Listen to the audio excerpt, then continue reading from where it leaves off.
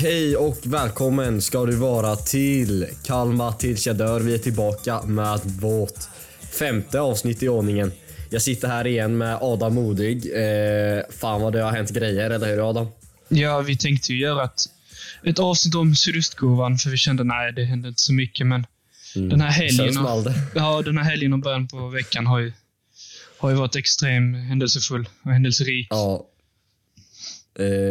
Jag brukar alltid fråga hur läget är med det. Jag gör det idag igen. Hur mår du, Adam? Jo, det är bra. Det här med poddinspelning söndag kväll, måndag kväll, det börjar sätta sig nu, så ja. Det är alltid lika gött. Jajamän. Ja, man mår fint. Jag har kommit in ett nyförvärv idag, men man är samtidigt lite nedstämd. Innan vi går in på Silly-svepet som vi har varje vecka, så ska vi såklart toucha lite ämnet som inte har gått att undvika. Att våran klubbchef Marcus Rosenlund har åkt fast för rattfylla. Innan det ska jag bara nämna för de som är nytillkomna lyssnare till denna podd är att vi som vanligt kommer köra vårat Silly-svep, vårat Kalmar FF Silly-svep. Och sedan kommer vi gå vidare till veckans spaning. Och mellan de segmenten där kommer jag köra några punkter som jag har börjat göra. Lite saker som jag själv har snappat upp som jag vill höra lite med dig. Adam, vad du tycker om det. Yes. Nej, men vi börjar ju i ordningen att våran klubbchef i lördags morgon åkte fast för rattfylla när han blev stoppad av polisen. Han blåste positivt. Vi kan ju börja med att säga att vi är ju en Kalmar FF-podd och vill prata om allting som handlar om Kalmar FF. Men vi känner väl att det här kanske inte riktigt är vårat bord. Men vi kommer nämna det och sen kommer vi gå vidare lite snabbt. Vi vill prata om främst fotboll, men som sagt, vi kommer nämna det. Så det vi har att säga om situationen är att vi tycker att det är extremt dumt att köra alkoholpåverkan, såklart, och det är väldigt oansvarigt. Och det är en väldigt tur att ingen olycka skedde i samband med denna situationen. Men eftersom att Marcus har uttryckt sig på ett väldigt ångerfullt sätt i sin intervju med Barometern, så har vi fortsatt fullt förtroende. Även Anders Henriksson i styrelsen har uttryckt sig och han har sagt att köra med alkohol i blodet är fullständigt oacceptabelt, men har även sagt att de i styrelsen också har fullt förtroende. Vi skickar allt vårt stöd till Marcus och hoppas att han kan återhämta sig på bästa sätt. Det var väl det vi hade just kring denna tråkiga situation, Adam. Har du någonting du vill tillägga? Nej, det är väl att jag har full förtroende för vad styrelsen kommer göra härnäst. Och ja, det är en tragisk händelse, men det finns ju alltid en väg framåt. Så hoppas att det blir den rätta vägen, vad det nu är. Ja, jag har en liten grej när det kommer till detta. Som jag bara hoppas att vi kommer se att det är så här det kommer se ut.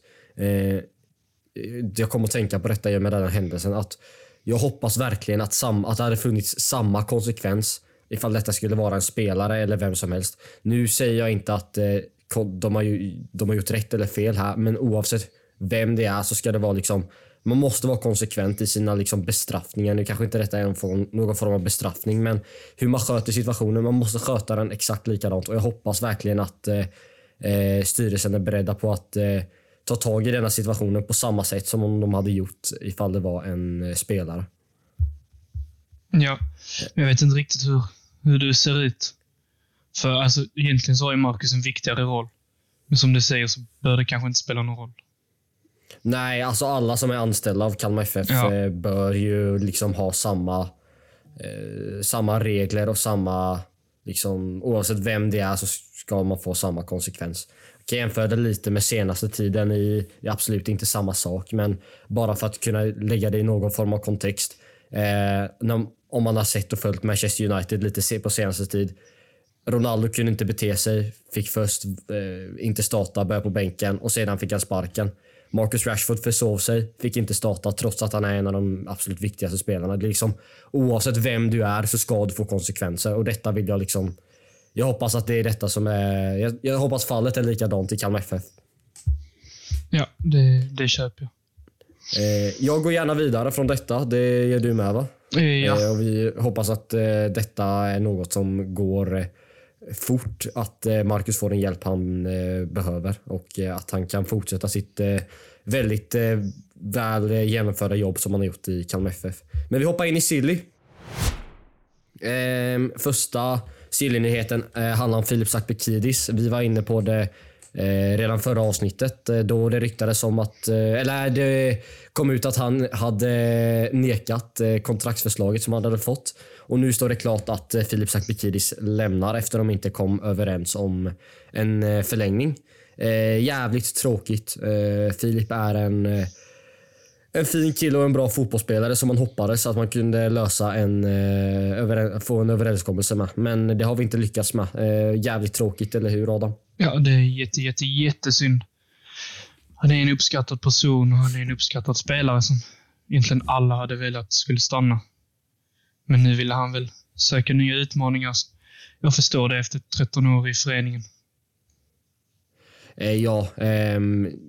Vi önskar honom såklart all lycka i framtiden. Hoppas han hittar ett bra karriärssteg. Vi pratade ju väldigt mycket om Filip senaste avsnittet, eftersom att men vi förstod att denna kommunikation skulle komma ut så småningom, vilket det nu gjorde.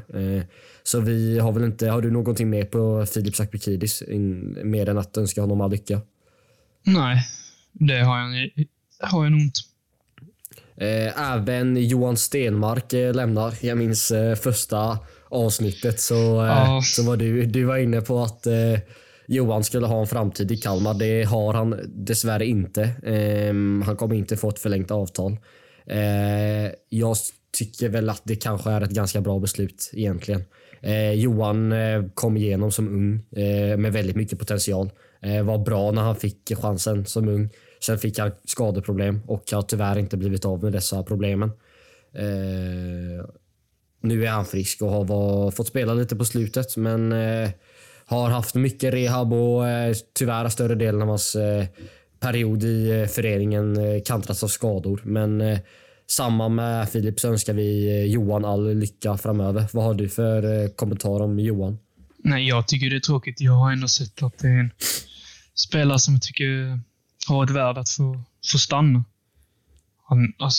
Speciellt den första säsongen han gjorde. I och för sig var det länge sedan, men det finns ändå potential och jag har väl sett honom som en värdig truppspelare. Och nu är det ändå relativt många spelare ut, så det blir fler hål att fylla hela tiden, känns det som. Jag vet inte om jag är riktigt orolig än, men lite ifrågasättande ändå. Nej, vi ska komma in lite på truppnumerären sen. Men jag tycker det är tråkigt att vi blir av med 2 spelare som jag vet att både du och jag gillar. Men samtidigt så är det väl ändå ganska positivt att vi kanske rensar. Nu är det inte, det är kanske orättvist att säga rensar när det är speciellt Sakbekidis. Vi ville ha honom kvar. Men vi kan inte ha kvar spelare hur länge som helst. Och att Filip ingen av de här har verkligen varit så pass bra så att om vi vill ta nästa steg, då måste man kanske tyvärr säga hej då till vissa för att sedan kunna välkomna några andra för att kunna ta ytterligare kliv. Så på något sätt så är det väl ändå, så finns det ändå någonting positivt i detta, kan jag säga i alla fall. Ja, i så fall i Stenmarks fall, Sakbekidis fall, tror jag aldrig det går att motivera för att det är bra att släppa honom, för han är ändå så pass nyttig. Nej, det köper jag absolut. Nu är vi rätt få i truppen, så numerären måste fixas till, och det kommer vi kommer komma in mer på det, men vi önskar Filip och Johan all lycka framöver. Hoppas att de båda får 2 fina klubbadresser där de kan vara i framtiden. Sen har vi det här kom som en liten bomb för mig. Jag var inte riktigt med på detta. Häromdagen kom det i Nerikes Allehanda att Jakob Kindberg, vår andra keeper, är klar för Degerfors. Det här är ju inte alls positivt. Kindberg är en rätt viktig del i truppen, tycker jag. Det hade väl inte varit bra om han gick till Degerfors då? Nej, det kom ju rätt så... Vad ska man säga? Rätt så från en blick som klar himmel kanske. Ja. Men, jag vet att Degerfors de blev av med Alfie White, men de blev blivit av med Jeff Gall, deras båda målvakter. Så de behöver ju få in en målvakt ganska akut. Ja. Och nu ryktas det om att det ska vara Jakob som är på väg in. Ja, men fan, det här har varit skittråkigt tycker jag. Det är inte direkt vad vi behöver. Vi behöver lugn och ro när det kommer, speciellt på målvaktsposten. Det känns lite som ett onödigt tapp. Alltså att det blir bara ett ännu hål att fylla. För vi behöver ju en till andra målvakt i så fall. Och han plockades ju in förra säsongen. Men å andra sidan, jag är inte säker på hur långt kontrakt han har. Han har 1 år kvar. Ja, okej. Det var inte så mycket. För jag menar, Degerfors lär vara rätt desperat när de sitter på 0 målvakter. Ja, jag tror inte de hade kunnat ta honom gratis eftersom att han är kontrakterad. Så det hade ju inneburit någon form av ekonomisk fördel för Kalmar. Men det är inget man vill. Nu är vi fortfarande tidigt det är långt kvar till säsongen börjar. Men man vill inte behöva sitta och leta andra målvakter när det finns andra positioner som är viktiga att fylla ut. Speciellt när träningsmatcher börjar och kuppen närmar sig. Man vill ha, men speciellt i träningsmatcher, en målvakt ska kunna stå 45 och sen den andra målvakten ska kunna stå andra halvlek liksom. Jag ser det som negativt om man går till Degerfors. Jag vill se honom kvar. Ja, jag vet inte riktigt. Tror du han hade fått vara första slips eller andra keeper igen? Just nu tror jag bara de letar efter någon som har vantat på sig, om jag ska vara ärlig. Och sen men det borde väl ändå, om han nu i den, alltså den diskussionen med Degerfors, så borde det ändå framgå. För om han bara ska bli andra keeper så förstår jag inte det från hans perspektiv. Nej, jag tror nog att om han skulle gå till Degerfors så har han nog blivit lovad första slipsen. Annars känns det väldigt konstigt. Ja, det tycker jag också. Men som sagt så tror jag bara att de behöver någonting nu, Degerfors. Ja. Men det här var 3 dagar sedan detta kom ut. Och om han hade varit klar, alltså färdig påskrivet, vilket Nerikes Allehanda påstår att han är, då borde han ju inte vara kvar i Kalmar just nu. Jag var nere på träningen idag. Jag förväntade mig att det skulle vara Ricardo och Kasper Andersson som var målvakter. Om de här ryktena nu stämmer. När jag kom ner så var det Jakob Kindberg och akademimålvakten Dino Jakupovic. Alltså varken Kasper eller Ricardo. Ingen av dem var där. Varför vet jag inte. Men Jakob Kindberg var i alla fall där och stod som vanligt. Så jag vet inte riktigt hur mycket det finns. Hur mycket det ligger i det här ryktet. Eftersom att han fortfarande är här. Men vi får väl se vad som händer med Jakob. Ja, men han är väl därifrån Örebro-trakten. Ja, han är från Örebro, precis. Ja, så det är nära hem så att säga. Ja, det är det ju. Ja, vi får se vad som händer med Jakob. Det blir intressant att följa. Jag och Adam är i alla fall bestämda på att vi vill ha honom kvar. Ja, absolut. Dels för att han är en bra målvakt. En bra att ha som andra målvakt. Och kanske främst för att vi inte vill sitta och behöva scouta och leta målvakter nu. När det finns andra saker som känns ganska viktiga att fokusera på. Ja, som sagt, det känns jäkligt onödigt att bli av med honom. Ja, absolut. Nu har det varit en hel rad med dystra, tråkiga nyheter där.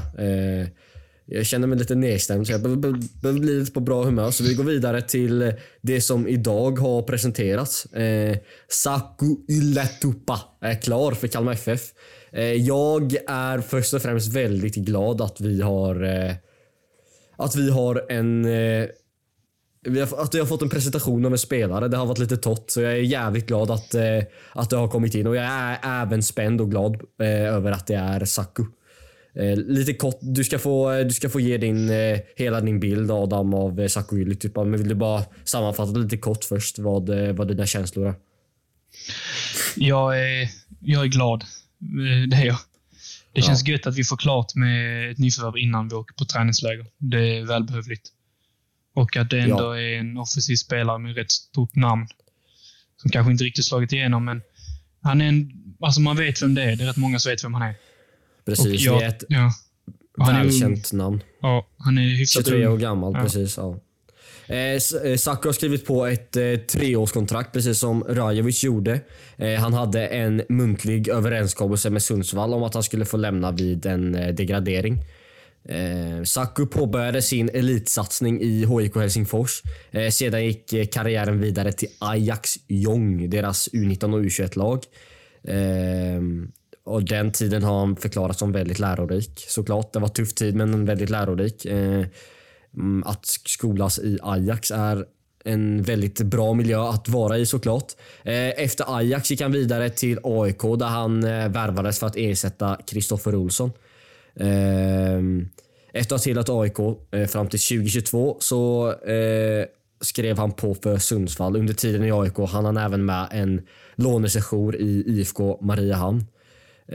Men min bild av den här värvningen är att jag tycker det är spännande. Jag gillar Saku. Han har mycket att bevisa i Allsvenskan. Han lyfte aldrig riktigt i AIK. Han gjorde en godkänd säsong i Sundsvall. Men han har fortfarande mycket att bevisa tycker jag i Allsvenskan. Och jag är glad att han ska få göra det i Kalmar FF. Jag tror att det kan bli ett jävligt fint komplement på mittfältet och på våra offensiva positioner. Jag tror han kommer bidra med mycket. Han har en väldigt liknande liksom, en karriär som liknar Oliver en del. Det liknar väl mest att han gick från Sundsvall till Kalmar, att de båda gjorde det. Och även att Oliver inte riktigt... Han var bra i Sundsvall men inte wow. Och samma med Saku, han har också varit bra i Sundsvall men inte mycket mer än så. Oliver lyfter ju väldigt mycket. Det är ju kanske lite orättvist att jämföra med Oliver redan nu. Men det är han som lämnade och det är Saku som kommer in. Så det blir naturligt på något sätt. Så det blir spännande att se. Han är en kreativ spelare som... har fina passningsfötter, både vänster och högerfot. Henrik Jensen kommenterar honom att han är en riktigt bra spelare som vi har letat efter för att stärka vår offensiv. Han stärker vår dynamik och han kan både hota backlinjen framför och komma in bakom. Det är ju glädjande att man får in denna sortens spelare. Om du får utveckla lite det du påbörjade innan, Adam, vad är din bild av Saku? En relativt ojämn spelare faktiskt. Alltså han hade ju sina säsonger i Gnaget där det var lite upp men alltså mest ner. Sen i den förra säsongen i Sundsvall tyckte jag han gjorde det bra med tanke på hur de presterade. Han gjorde väl 5 mål. Och alltså spelade helt okej. Som du var inne på så har han en del att bevisa och det är väl den bilden jag har, men samtidigt så ser jag ändå potentialen i honom. Ja. Jag menar Jörgen... Jag håller med dig. Fortsätt. Nej, men när vi mötte AIK i cupen 2020 så gjorde han ju 2 baller mot oss. Och Jörgen sa att han har ju scoutat honom sedan dess och haft koll på honom. Ja. Så det är ju en välscoutad värvning. Och jag menar, Jensen har också koll på honom. Så jag är ju trygg att både Jensen och Jörgen vill ha honom. Så om det är någon miljö där han ska kunna utvecklas så är det hos oss. Det är ju allmänt känt nu i Allsvenskan att Kalmar är ett lag där man utvecklas. Men jag tror inte man ska ha förhoppningen om att han ska vara någon bärande del i vårt anfall. Det tror jag inte riktigt. Nej. Det var som jag nämnde att han kommer vara ett bra komplement på våra offensiva positioner. Jag kommer ihåg förra säsongen när Nahir Besara värvades av Hammarby efter en liknande säsong som Saku Ylätupa i Sundsvall. Han gjorde en bra säsong sett till förutsättningarna i Örebro. Men det var mycket liksom, tankarna var mycket Hammarby liksom, hur ska det här gå, eftersom att han inte hade varit så himla fantastisk i Örebro. Men jag tror att det är väldigt, som nu Nahir har bevisat i Hammarby, så är det väldigt stor skillnad på att vara i olika miljöer. Att spela i Sundsvall som faktiskt var liksom förra årets slagpåse kan man nästan säga, trots att vi förlorade mot dem en gång så var det faktiskt det de var. Att spela i allsvenska slagpåse versus att spela i Kalmar FF som vi hoppas inte att vi kommer bli någon slagpåse. Det är ju 2 helt olika miljöer med 2 helt olika liksom spelartrupper där man kan använda sina kvaliteter på så olika sätt. Så om man ska jämföra lite med Besara, det skulle väl kunna finnas en likhet i att man har det tufft i ett lag som man blir degraderad med, för att sedan gå till ett mer framåtlutat lag och bli en helt annan spelare, som man ändå får säga att det blev. Ja, absolut. Och sen så det är ju helt annan typ av fotboll de spelade i AIK när han var där. Och som han nu spelade i Sundsvall. Och så med sån här liksom rörliga offensiva lirare som gillar att ha mycket boll, så tror jag han kommer passa bra i Kalmar. Faktiskt. Ja, det blir ju en jävla skillnad att ha Henrik Jensen till han gympaläraren han hade i Sundsvall där på slutet av säsongen. Jag tänkte lite på det här med Oliver Berg ersättare. Det är lite tröttsamt att prata om just det kanske. Som jag jämförde dem lite innan, men jag tänkte lite att måste det vara en ny Oliver Berg som kommer in, eller ska det liksom bara ersättas numerärt och sen att ha offensiva spelare som kompletterar varandra på ett annat sätt för att få samma spel fast utan Oliver Berg? Jag menar, vi har värvat Mileta som inte är en rak ersättare, och nu har vi värvat Saku som jag vet inte heller om, jag är inte heller helt säker på att det är en rak ersättare.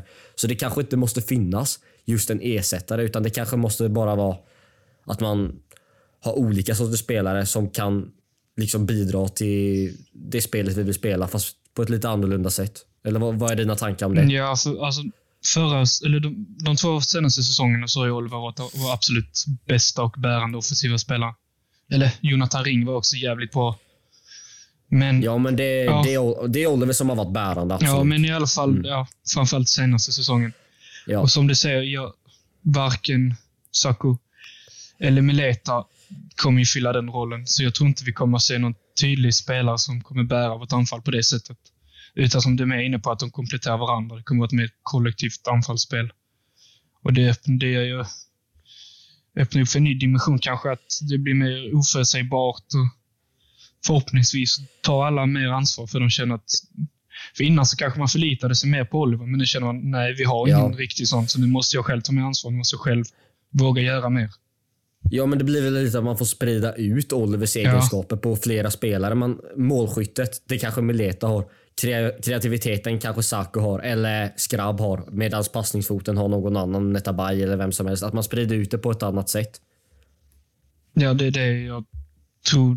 Alltså det får vara tanken nu när Oliver gick. Det går ju, det är helt omöjligt att ersätta honom. Ja, vi kommer återvända till det när vi kommer till truppnumerären, att vilka som ska komma in, och så kanske vi även kommer in på ifall ytterligare skulle komma in någon offensiv eller inte. Men vidare om Saku är att han nyligen kom från Finlands landslagsläger där jag tror han fick 60 minuter mot Estland. Så det är ju också positivt att få in någon som har meriter i landslag. Precis som vi har haft landslagsmän iväg nu, Olafsson och Kalle. Saku är tänkt att använda i någon av de offensiva rollerna. Han kan spela på båda kanterna som 10. Jörgen Pettersson sa i intervjun med Peter Allén att han är värvad för att främst vara en 10. Lite därför jag också hamnade i Oliver Berg-tankarna. Vad tycker du Adam om att han främst är värvad som att spela 10? Jo, men det köper jag. Jag menar, kanterna ser väl jag nu är kanske Skrabb och Chamuns. Och vi har ingen riktig 10 där. Så jag har inte sett honom så ofta. Så jag kan inte uttala mig jättemycket, men jag hoppas att det kommer passa honom. Ja, och sen vi har ju, det är inte bara Skrabb och Chamun, även Isak Bjerkebo. Ja. Och Netabay kommer även finnas tillgängliga på de positionerna. Men som du säger, den 10-positionen är väl beroende på lite vad Henrik Jensen ser våra olika offensiva krafter, så är väl den lite ledig kan man väl säga ändå. Just så är det. Och vidare på Saku är att han ser på fjolårssäsongen som ett misslyckande, samtidigt som han är nöjd med sin individuella prestation där han gjorde 5+1 som vi var inne på tidigare. Så är ju det, han gjorde det bra i ett väldigt svagt Sundsvall. Det var ju han och Pontus Engblom som var typ det enda positiva i det där laget. Ja, det är svårt att hitta något positivt med Sundsvall förra säsongen. Det är det sannoliken. Kommentarerna som är tagna, citaten alltså, som vi har kommenterat, är tagna från Jörgen Ström på Barometerns intervju samt från Peter Alléns intervju på Kalmar FFs hemsida.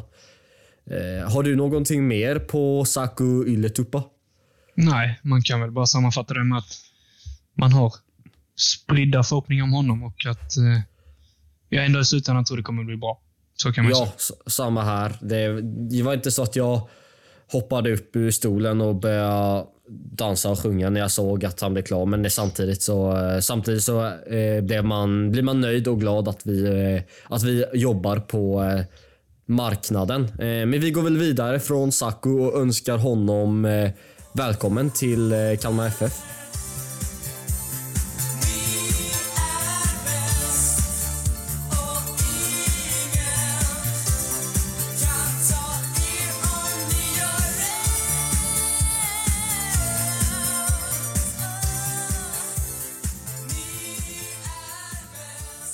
Ja, vi ska gå vidare till några punkter som jag har snappat upp från veckan. Jag gillar, alltså varför säger jag alltid snappa upp? Jag måste hitta lite synonymer nu när jag gör det är såna uttryck man har som snappa bara... upp hela tiden. Jag säger alltid snappa upp. Det finns säkert folk som stör sig på det. Men jag ska gå in på synonymer.se efter jag har spelat in det avsnittet. Så nästa avsnitt kommer ni få höra. Nästa avsnitt kommer ni förhoppningsvis få höra någon synonym till det. Jag var ju på träningen idag och jag nämnde det tidigare att målvakterna var Jakob och Dino, akademimålvakt Dino, och inte de målvakterna jag förväntade mig att se. Jag vet inte, det var förra veckan jag var på träningen, var inte skrabb där, då kom det fram senare att han var sjuk, så jag vet inte det varför Ricardo och Kasper inte var där. Kasper går ju fortfarande i skolan, det skulle kunna vara att han inte kom loss, kanske något viktigt prov eller någonting, vem vet. Men vi får se varför. Det kommer säkert snart varför han inte tränar idag, Ricardo. Vi hoppas inte att det är något allvarligt eller någon övergång eller något oroväckande på gång i alla fall. Något som även är positivt är att jag tyckte mig se Marcus Rosenlund nere på träningen och ser ut som han står och kollar det där. Han måste varit där en liten stund, men jag tyckte mig se honom. Vilket jag tycker att det är positivt att han är nere på arbetsplatsen och inte bara sitter hemma, för det kan bli jobbigt när man är i en situation som han är i. En spaning till från träningen är såklart att det var kul att se Ylja Tuppa för första gången. Jag tycker han så bra ut, så vass ut. Det är svårt att se på en träning liksom, men bara få det där lilla intrycket. Det var det jag hade. Jag har just det på träningen med att jag tycker bara att jag tyckte mig se att det var en positiv stämning, liksom många skratt, många leenden. Det ser ut som att vi är en välmående grupp och jag tror bara vi kommer växa ännu mer av lägret som Kalmar ska åka på nu alldeles snart. Så det är väldigt glädjande och även kul att Kalle och David är tillbaka i träning. Jag tycker Kalle såg extremt självklar och extremt dominant ut på träningen. Så det är väldigt positivt från träningen. Det är sånt du får höra, Adam, från mig när jag kan vara lite korrespondent på plats och du inte kan. Jo, men det är alltid kul med lite spaningar från träningen. Jag kan ju tänka mig att Kalle är överlägsen. Ja. Han gjorde det bra på landslagsläget, så jag kan tänka mig att han kommer tillbaka med en del självförtroende. Precis. På tal om Kalle kom jag på en grej nu som inte jag har skrivit ner här i vårt dokument, men jag satt och lyssnade på Tuttosvenskan när de hade norska sillyjournalistan norska sillyjournalistan. Vad fick jag inte prata? Norska sillyjournalisten Stian De Wahl. Vi får se om klipparen tar bort det där eller har kvar det. Vi får se vad som händer där. Han satt i alla fall och pratade mycket om Veton Brisha och så vidare. Situationen som är där. Men jag hade klickat ut vid det här laget, men det var du som sa det om att han nämnde inte att det fanns norskt intresse för Kalle Gustafsson.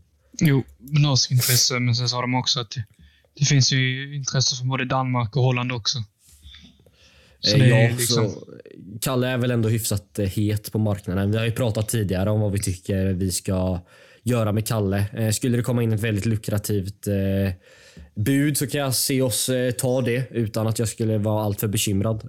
Men såklart är han en väldigt viktig del av truppen. Men där har ni lite på Kalle Gustafsson att han kan vara lite aktuell för Norge, Danmark och Nederländerna.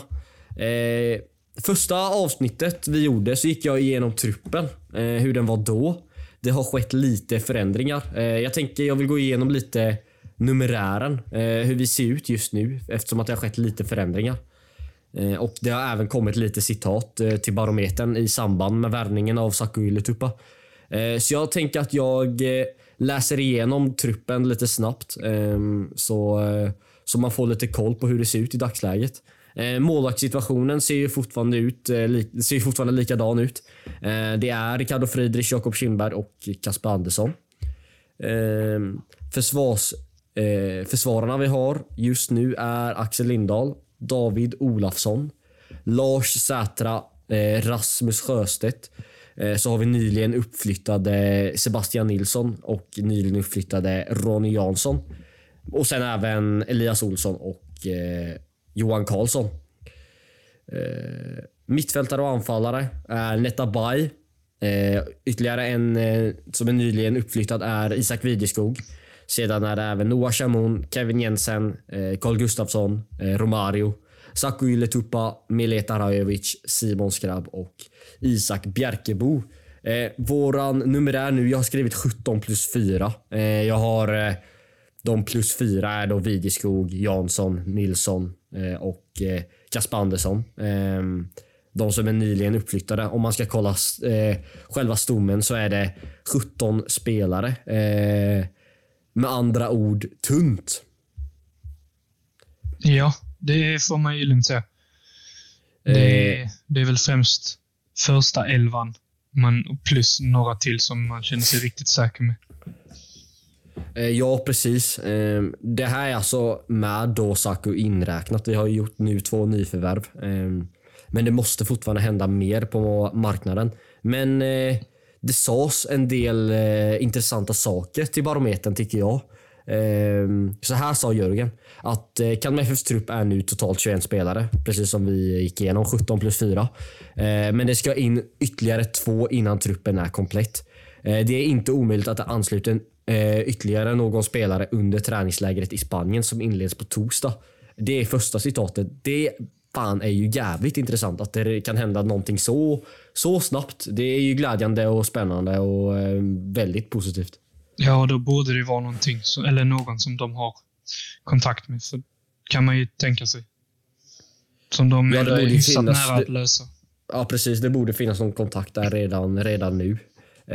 Och andra citatet är att han säger att vi tittar främst på en mittfältare. En spelare som kanske är lite mer box to box. Men de söker brett. Saker kan förändras efter vägen.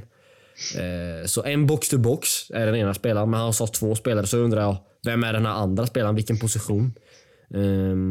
Så det jag har räknat lite på är att vi offensivt är minus en spelare.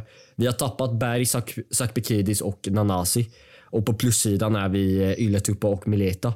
Borde detta innebära att det kanske är en box-to-box och en offensiv spelare? Det hade jag gissat på. Vi har varit inne lite på mittback också, men vi flyttade ju upp Ronny Jansson. Får det dig att tro ännu mer att det kanske är en offensiv spelare? Ja. Offensivt behöver vi ju någon. 100% tappet av Berg och framförallt Nanasi. Att bara förstärka med Saku och Mileta ser jag inte är tillräckligt. Och jag känner att det är högst nödvändigt att plocka in en till faktiskt. Ja, jag håller definitivt med dig. Man blir nästan lite oroad när man tänker på det. För alltså, Oliver Berg och Sebastian Nanasi bidrog med sån extrem klass och var verkligen så jävla viktiga för oss förra säsongen. Och jag har full förtroende för att vi har tagit bra beslut när vi har värvat in Ylätupa och Mileta Rajovic. Men det är ju stora skor att fylla. Jag hoppas väl verkligen på att det kommer in en ytterligare offensiv spelare som verkligen är någon som man har tänkt ska vara bärande. Lite mer än vad Saku och Mileta kanske är sedda som. Eller vad tror du? Ja, alltså nu när du gick igenom truppen och vi kom in på det här med Berg och Nanasi så blev jag lite orolig. På riktigt alltså. Jag har svårt att säga att både Saku och Mileta plus de vi har i truppen just nu tillsammans skulle kunna fylla tomrummet efter Berg och Nanasi. Ja, jag glömde skriva ner det, men vi är ju också minus. Nu spelar inte han jättemycket, men Pappa Diouf, det är ju också, även trots att han inte spelar jättemycket, så det är en spelare till på bänken som fick hoppa in en del. Så det är liksom, numerärt så är vi fortfarande i underkant på anfallsfronten. Det beror på om man räknar. Man kanske räknar Diouf ut, Vidjeskog in, eftersom att han har flyttats upp. Men det är i alla fall, hur eller hur, så är det åtminstone -1. Så jag, precis som du, är lite orolig och samtidigt har någon förhoppning om att det ska komma in någon offensiv spelare. Men den här offensiva spelaren tror jag väl kanske skulle vara i så fall lite tätare in på säsongen, eftersom att han nämnde just box to box i samband med nu att vi ska åka iväg på läger. Men jag känner alltså offensiva tappet numerärt vet jag inte om jag är jätterolig. Det är väl snarare kvaliteten som jag tycker vi missar. Ja. Det har du rätt i. Alltså Vidjeskog har det pratats mycket om. Jag har inte sett honom så mycket, men jag antar väl att man har ju fått höra att han är jävligt duktig och att han är en bra talang. Så honom är en spelare jag kommer hålla ett extra öga på kommande säsong. Ja, men jag har väl sett några U19 och U21-matcher och sånt förra säsongen, och jag kan väl instämma i att Isak är en spännande spelare. Han är riktigt vass. Han är väldigt duktig. Han är även med, precis som Ronny, i sin årskulls landslag i Finland. Men om jag inte är helt ute och cyklar så tror jag att han är lite mer mittfältare än offensiv. Jag tror han är lite mer inne mitt, men oavsett vad så är det en spelare att hålla koll på. Vad tycker du om att vi har en liten Finlandskärna i laget nu? Det är jag tänkte precis säga det. Det hade varit riktigt spännande om vi någon gång startade med Yletuppa, Skrabb och Vidjeskog. Kanske med Ronny Jansson där bakom, han gör det skitbra. Det hade varit riktigt mäktigt att starta med 4 finnar. Det hade varit gåshud faktiskt. Vi har gått och blivit Hela Nordens Lag. Ja, det är bara Friedrich och Romario som inte är från Norden. Ja, det sa Friedrich och Romario. Ja, precis. Ja, det är det ju bara. Ja, precis. Så Hela Nordens Lag, Kalmar FF. Vi spelar träningsmatch redan på onsdag. Så imorgon, för de som lyssnar på detta, på tisdag då. Vi spelar in måndag. Träningsmatch på onsdag, alltså mot Lyngby nere i Höllviken. Du ska dit, Adam, som korrespondent för Kalmar tills jag dör. Det ska jag. 2023 första away day. Har du med dig anteckningsblocket? Jag har med min mobiltelefon som får agera anteckningsblock. Svagt. Jag vill se det med papper och penna. Ja, kanske på Höllvikens pressläktare. Extremt kallt har jag den känslan av.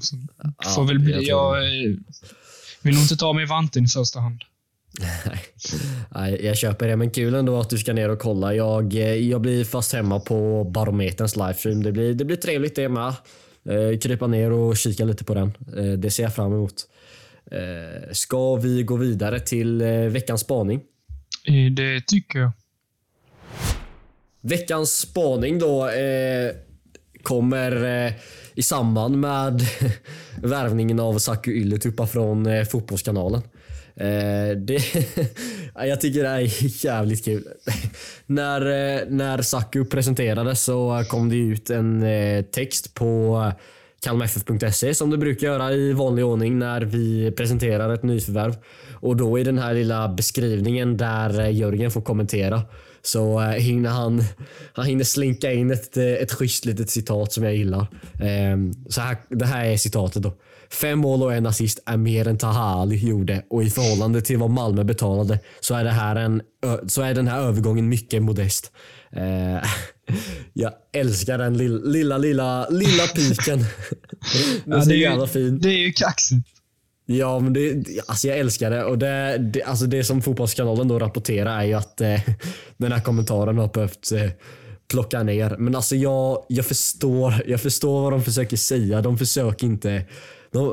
oavsett hur mycket man vill så försöker de inte pika Tauli. De försöker bara säga att... De försöker få oss supportrar att förstå liksom. Vi har värvat Saku och han har presterat ungefär lika bra som Taha Ali. Så liksom, kolla på Malmö, de tar Taha Ali och han gjorde färre för de här pengarna. Och vi tar Saku för så här billigt. Liksom. Kolla vad duktiga vi är. Så jag förstår vad han kommer från, Jörgen. Jag tycker det är roligt. Ja, men alltså, då får man ju bara titta på poängen. Alltså det går inte att säga att Ille Tuppa är bättre än Taha Ali. Det är helt omöjligt. Absolut. Det förstår jag med. En liten rolig sån där parentes från övergången och allt som kom idag. Han är ju som han är, Jörgen. När de frågar om detta så säger han jag tror de frågar honom varför är kommentaren bortplockad, och då säger varför vet jag inte. Jag sitter i Spanien just nu och vet inte mer än så. Klass Jörgen Petersson.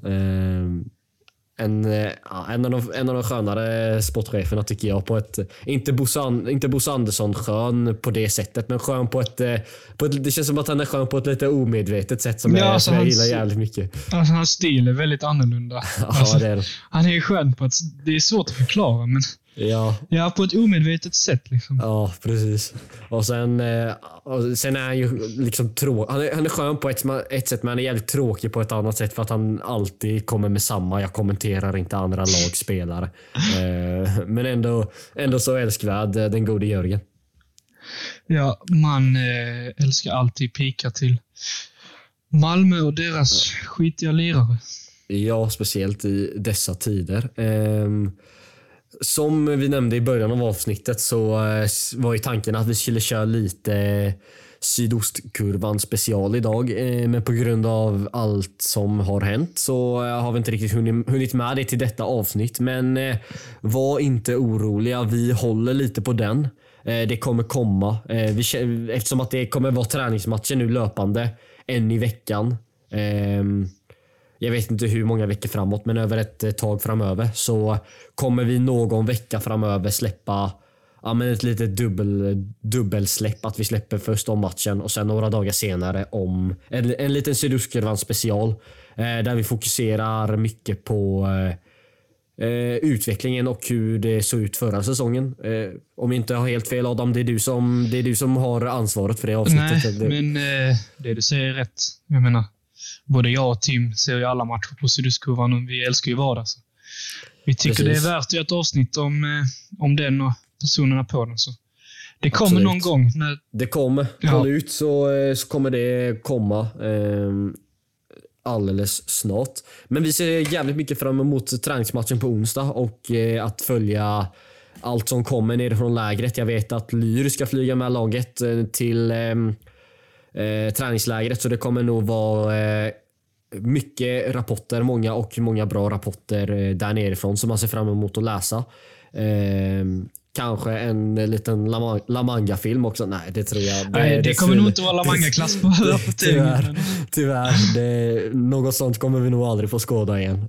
Men ja, vi ska runda av idag i alla fall. Och vi tackar alla så himla mycket för alla fina ord som vi har fått och för all feedback som vi får.